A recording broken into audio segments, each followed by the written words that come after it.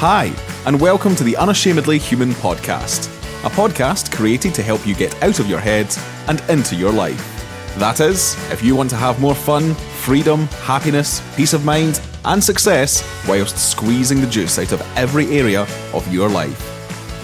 Join Jackie Ford every Thursday and listen in to her warm Scottish tones, wise heart, and wonderful sense of humour as she interviews guests and discusses what it means to be unashamedly human. Hi everyone and welcome to the Unashamedly Human. My name is Jackie Ford. I am a teacher, coach and mentor living in Scotland and working globally, and I'm with one of my loveliest colleagues today, a man named John Countryman. I've known John for years and years, although I think we've only met in person once, have we? One time. Yet he is just this lovely soul who has such a beautiful, calming presence about him. And I wanted to introduce you to him because we met a couple of weeks ago and he told me a beautiful story about one of his colleagues that I was just reduced to tears. And I'm hoping he's going to share that with us today. John, I thank you so much for joining me. And I would love for you to tell people a bit more about you. Absolutely. Well, I was a theater professor for 38 years. That was my first career. And I am merging into an encore career as a gerontologist. So I'm working with elders primarily in assisted living communities at the moment. Mm-hmm. And on the side, I do some improvisational acting. And that's most of what's going on in my life right now. I do some volunteer teaching at a lifelong learning institute, and all of my courses are about Ireland because Ireland is my second love. I also love Scotland, gotta say, because my mother's ancestry was Scottish. Mm-hmm. And the first time I visited Europe, we flew into Prestwick. Oh, that's like 10 miles up the road from me. Was that with Freddie Laker? So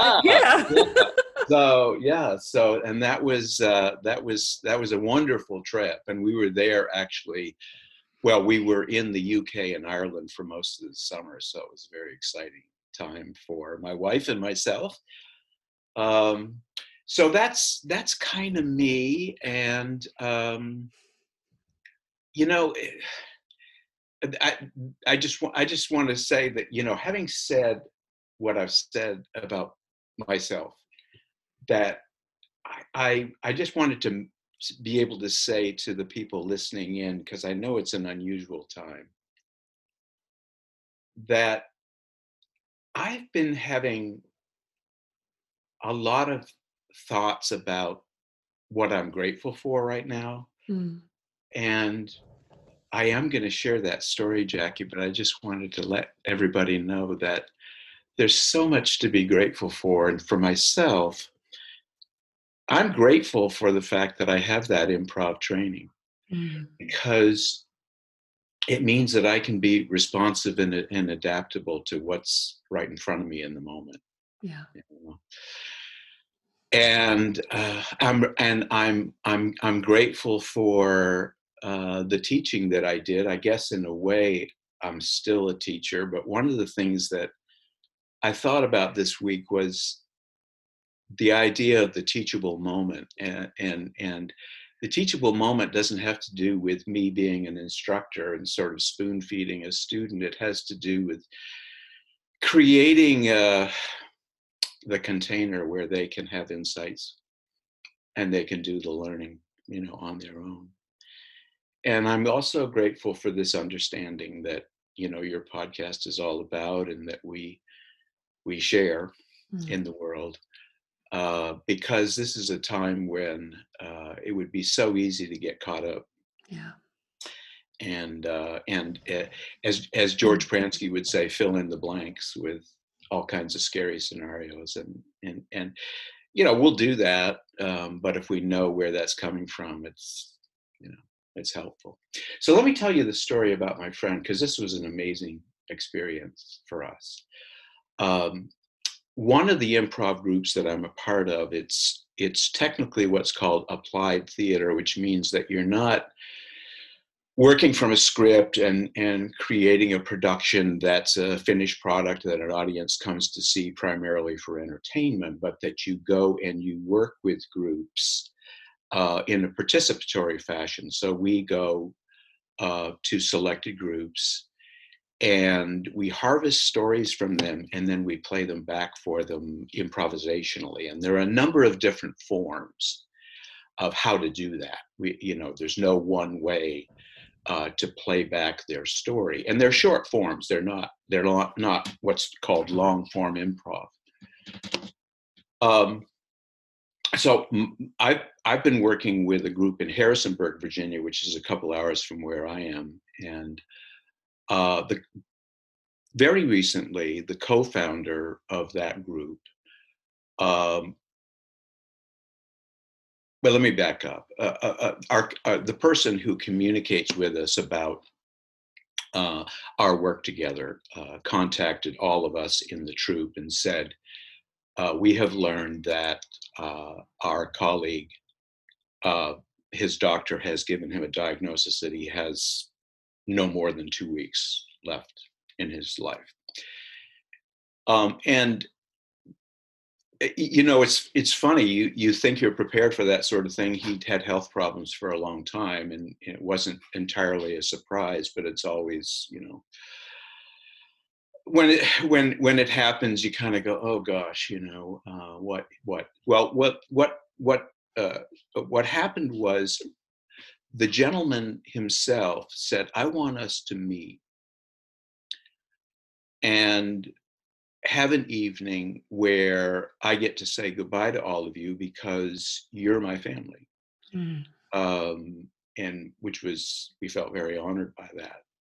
We had worked together for quite some time. And so it happened very quickly because time was of the essence, and we all met on the evening that we would ordinarily meet to rehearse with the troupe, and some other people who had earlier been members of the troupe came from out of state, and there were a couple of family members there. And he showed up, and he had a caregiver with him, and he also had an end-of-life doula with him. And an end-of-life doula is someone who is not there for the physical or medical needs, but for the social, emotional, and spiritual needs of the person. I love that, John. I just love that. Isn't that amazing? Beautiful, beautiful. Yeah, well, I'll tell you something about it at the end of the story, because I'd never heard of that before. Mm. I mean, to me, a doula was somebody who was essentially help bring life into the world. Yeah, right, mm-hmm. Exactly. Well, our friend showed up. I'm not using his name. Maybe I should come up with let's call him Patrick. Just okay. That's not his real name. But Patrick showed up, and he was in a wheelchair, and he was, we could see that he was altered. He had diabetes for a long time. He had a lower leg removed. He was on dialysis, and he'd had a bad heart attack about a year and a half ago. And 11 years previous to that, he'd had a triple bypass surgery. So he'd been through it, and his body was just, it was tired. It was, yeah. So he came in, Jackie, and he said, so here's the deal. I love that. He had so much energy. He had so much energy, and he brought so much goodwill to the group. He said, here's how I want the evening to go. Yeah. Here's how I want the evening to proceed. And we're all kind of going, well, okay. He said, well, we have food here. You can't have an event like this without, a break for victuals. We call them victuals in the South, victuals. And he said, so in the first half of the evening, I'm going to share with you my philosophy of why we're here and what's going to happen tonight. And then I'm going to share a couple of stories with you. One will be a story of scarcity, and one will be a story of abundance. Mm. Then we'll take a break, and have snack, and we'll come back and we'll do the second half, which I'll describe in a minute. So he said, let me start with my sort of philosophical statement. He said, in Persia, when the first wife goes to the baths and her helpers bring these amphorae of healing oils into the water, and they pour the healing waters into the water for the first wife. And he said, what happens is not only does the first wife get healed, but so do the helpers who pour the healing oils into the water. And he said, so tonight, I'm the first wife, and you all are the helpers. Oh, that's beautiful. So, that started the evening, and we're all kind of going, oh, we're going to get healed too. We're going to get healed, I guess, of our concern for him, our anxiety about what's going to happen tonight, our worry about losing our friend, all that. Very, very moving. And then he said, so here's my story. And with the stories that he told, he said, I want you to do what we normally do is when after I tell my story, I want you to play them back for me. I want you to perform my stories for me. He said, I'll let you know if I approve. And no pressure. And he said, well, the story of scarcity, he said, many of you know that I experienced an abusive childhood. And he said, one of the things that probably people who aren't in the community that addresses trauma really understands is that trauma at any stage in life, it can become an embodied experience. You can take it into yourself and carry it. And he said, so my story of scarcity is when I was young. I take it from his story that he was maybe 7 years old, around that. He was having terrible nosebleeds, which you can identify with. Oh, I can identify. And I actually had them too. But, and I'm not sure if this was the case, but I was kind of thinking, well, if he was under a lot of stress, if he didn't know where danger in his own domestic setting was coming from at any given moment, he might be experiencing so much stress that nosebleeds could spontaneously happen. So he said one time he had a nosebleed and they could not stop it. And so eventually they had to take him to the emergency room. And they got him there, and eventually they stopped him, but it stopped the nosebleed. But they said, we're gonna keep you overnight just for observation, which they did. And sometime after he returned home, he was sitting at the kitchen table one morning, and his father came in with a letter in his hand, and he slapped it down on the table, and he said, "See what you have done." And it was the bill from the hospital for the emergency room visit. And he said, the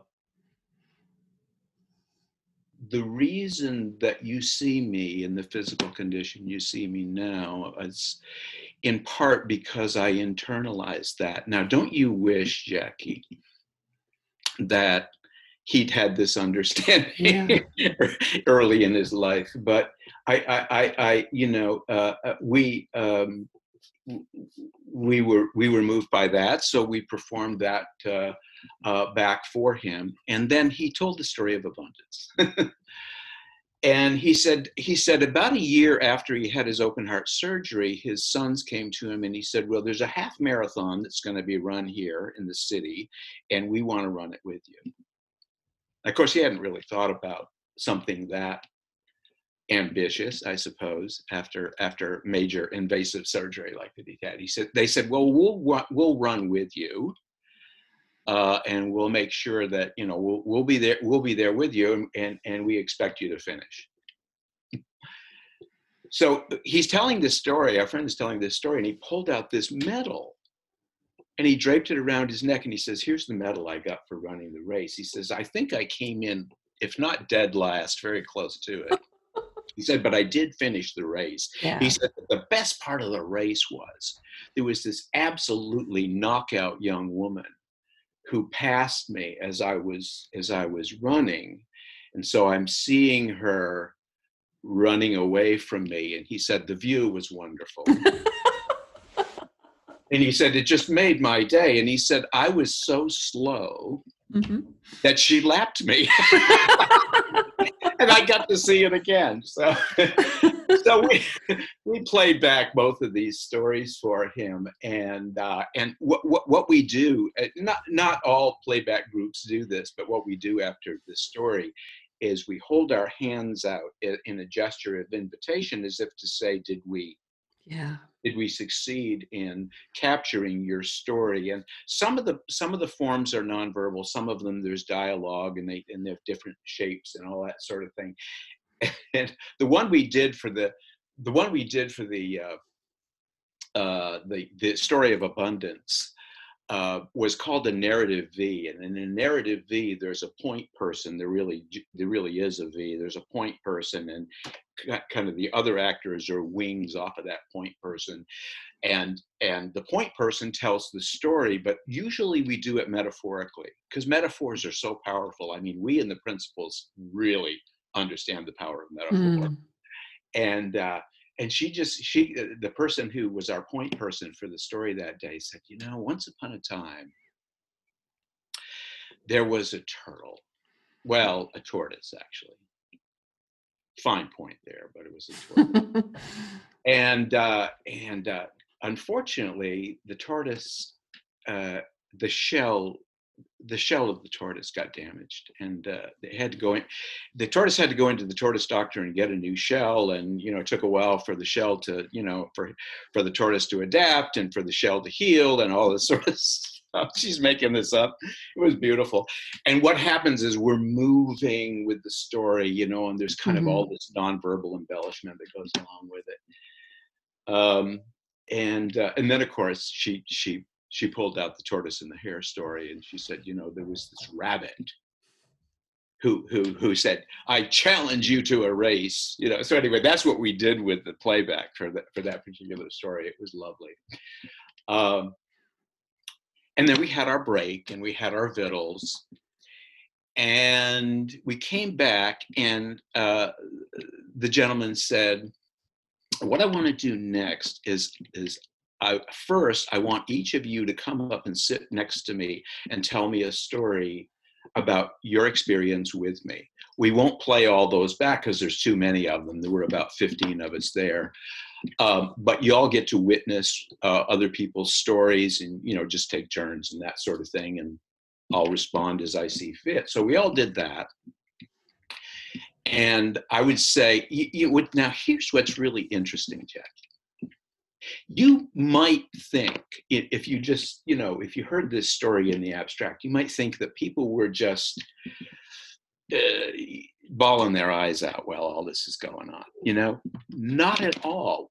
We were laughing, we were cheering, it was incredible.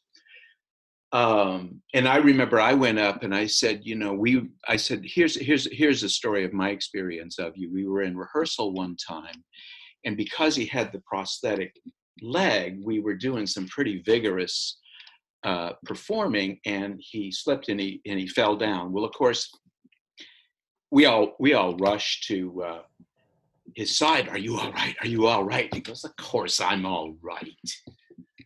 Just give me a hand, lift me up. He said, I bounce back very easily. A testament to human resilience, this man. And so I told him this story, and he said, yeah, I remember that. I remember that rehearsal. He said, that wasn't the only time that happened. He said, throughout my life, there were times when I fell down and I just picked myself right back up again. Mm-hmm. Yeah. So he said, the final thing I want to do is, and it's, he was combining, I think, a ceremony from the Maori people in New Zealand with a Hebrew ritual. And what we did was we leaned it. For each of us would go to him, and we would lean forward. He was in the chair, so we were standing, but we would lean forward and we would touch foreheads. And we would share our thoughts with one another in the moment, like a moment of sort of genuine connection and intimacy, you know. And each of us had an opportunity to do that. But here's the thing. He said, I want you to all do it for each other too.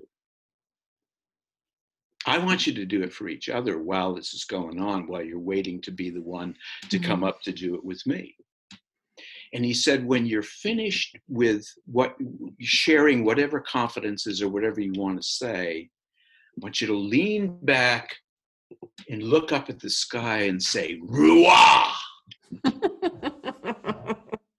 Which I understand is basically just a way of celebrating the wonder of our existence.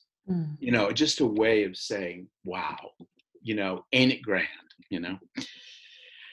So we all did this, and it was wonderful. And while we're waiting, or after some of us have gone, a few of us were in a small circle, and we're kind of off to the side, and we're kind of commenting on what an amazing experience this is. And this end-of-life doula, who is a lovely woman, she said, you know, you guys are really good at this. And we said, oh yeah, well, we get together every Sunday and rehearse and all this. She said, no, that's not what I'm talking about. I mean, you're really good at this end-of-life stuff. And she said, you know, this is what I do. This is what I do professionally. Some of you might consider doing this.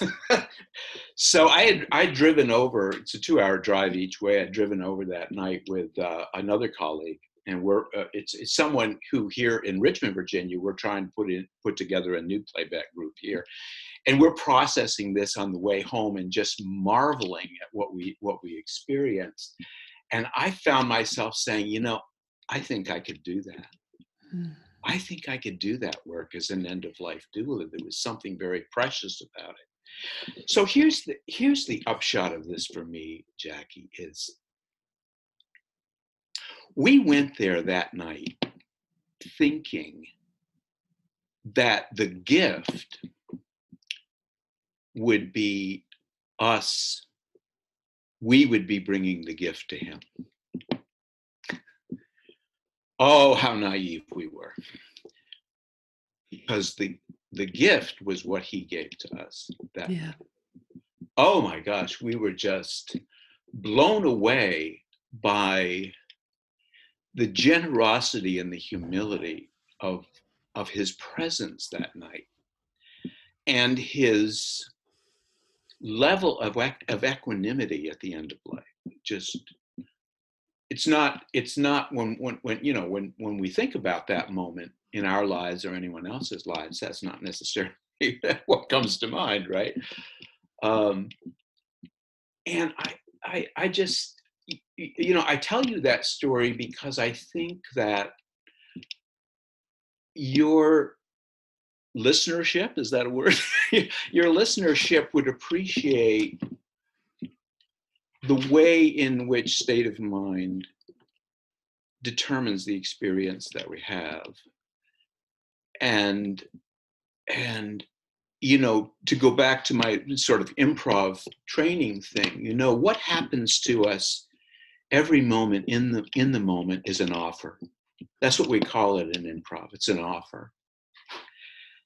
And you can either say yes and to it, or you can say yes but, and you can resist, you know. And that whole evening was a yes and. Affirming one another, affirming the event itself, not knowing what to expect, but responding to what was right in front of us in a spontaneous way. And I think that's the way, to the best of our ability with all that's going on in the world, that's not a bad way to live our lives. It's it's a beautiful story, John. I mean, it really, really is. To have, for someone who is dying, to have that grace, humility, compassion, and generosity in their last weeks or days to make sure that everybody else is okay too, that you have this opportunity to heal. I saw that with my father and it blew me away. It just blew me away. Yeah. Yeah, and I guess that's what I'm, there's a book that had a big impact on me, and basically I think it's informed by the principles, even if she maybe didn't know about the principles. But her name is Darlene Stewart, Mm-hmm. and it's about that teachable moment, and it's about how the most profound learnings that we have come through insight. And it's about this idea of the teachable moment, that and that evening with our friend was a teachable moment, but he wasn't an instructor. Mm-hmm.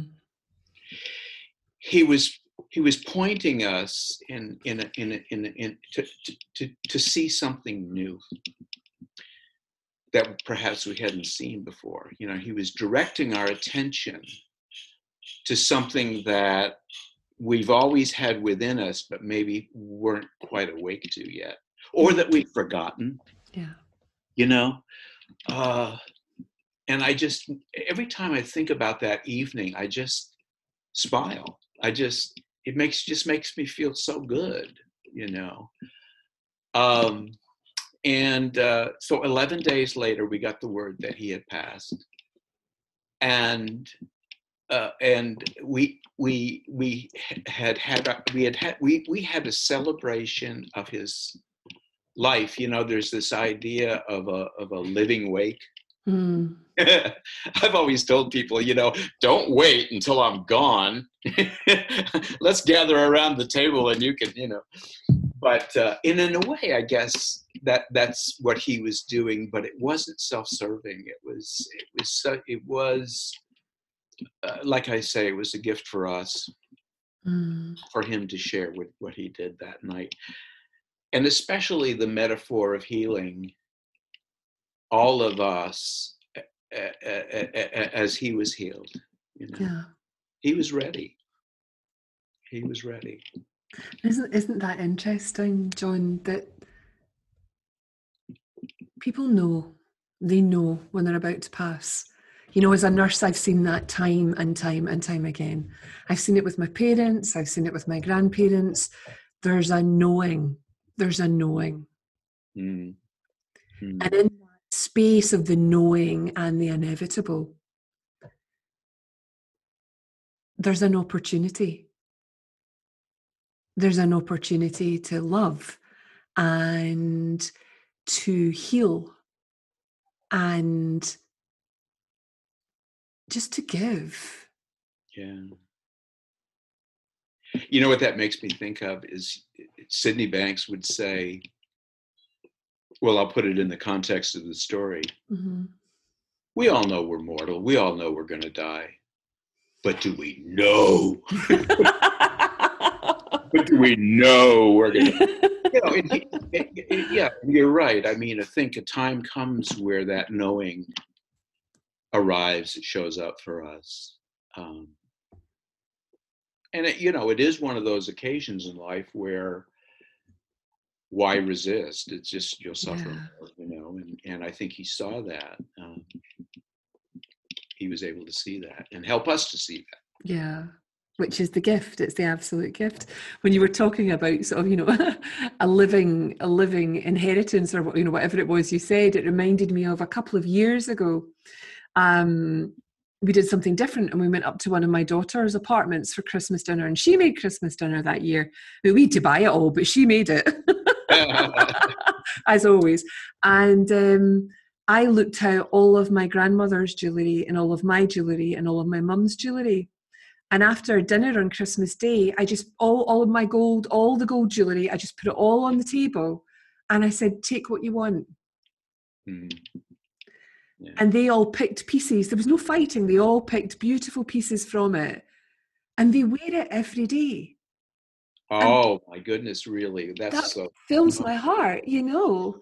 Yeah. Because what's the point of these beautiful things that are family heirlooms being stuffed in a box and then waiting till the day that I die to then look at all this beautiful stuff and, you know, maybe squabble over it? Or, you know, it was a beautiful moment for me to say, look, here is my grandmother's jewellery. Here is my mother's jewellery. Here is the jewellery that both my grandmother and my mother have bought for me. What would you like?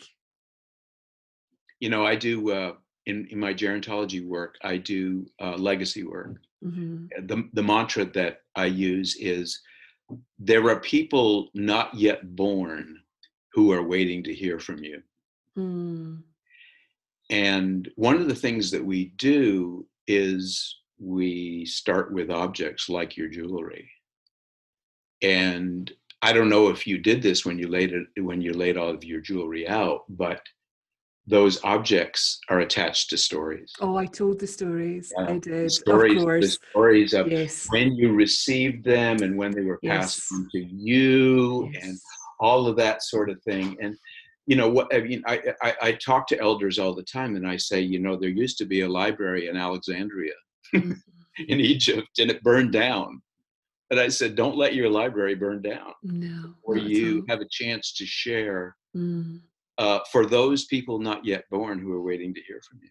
Yeah. That's gorgeous. Yeah. I even had a briefcase, John. I bought this beautiful Italian leather briefcase when I started working in the pharmaceutical industry. It was beautiful, soft leather.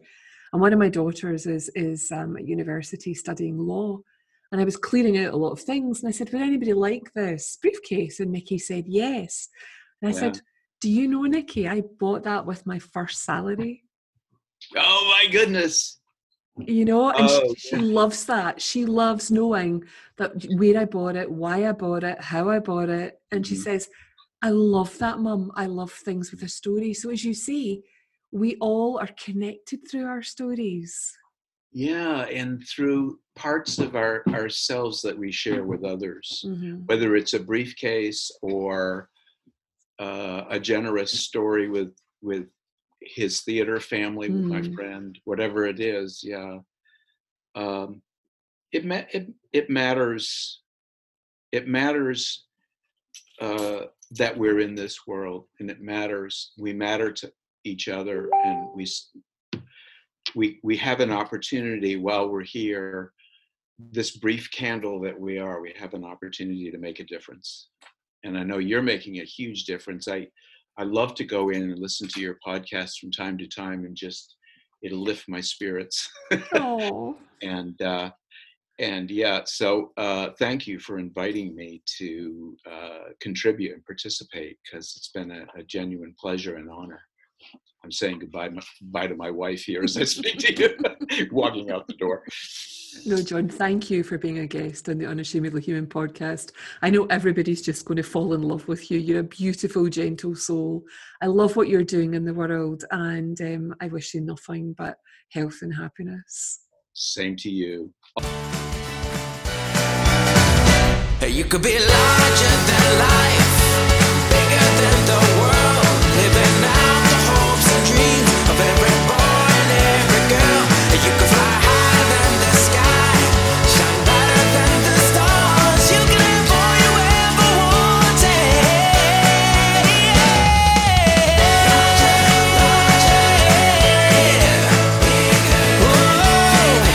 Hopes and dreams, every boy. You could fly higher than the sky, shine brighter than the stars. You can have all you ever wanted.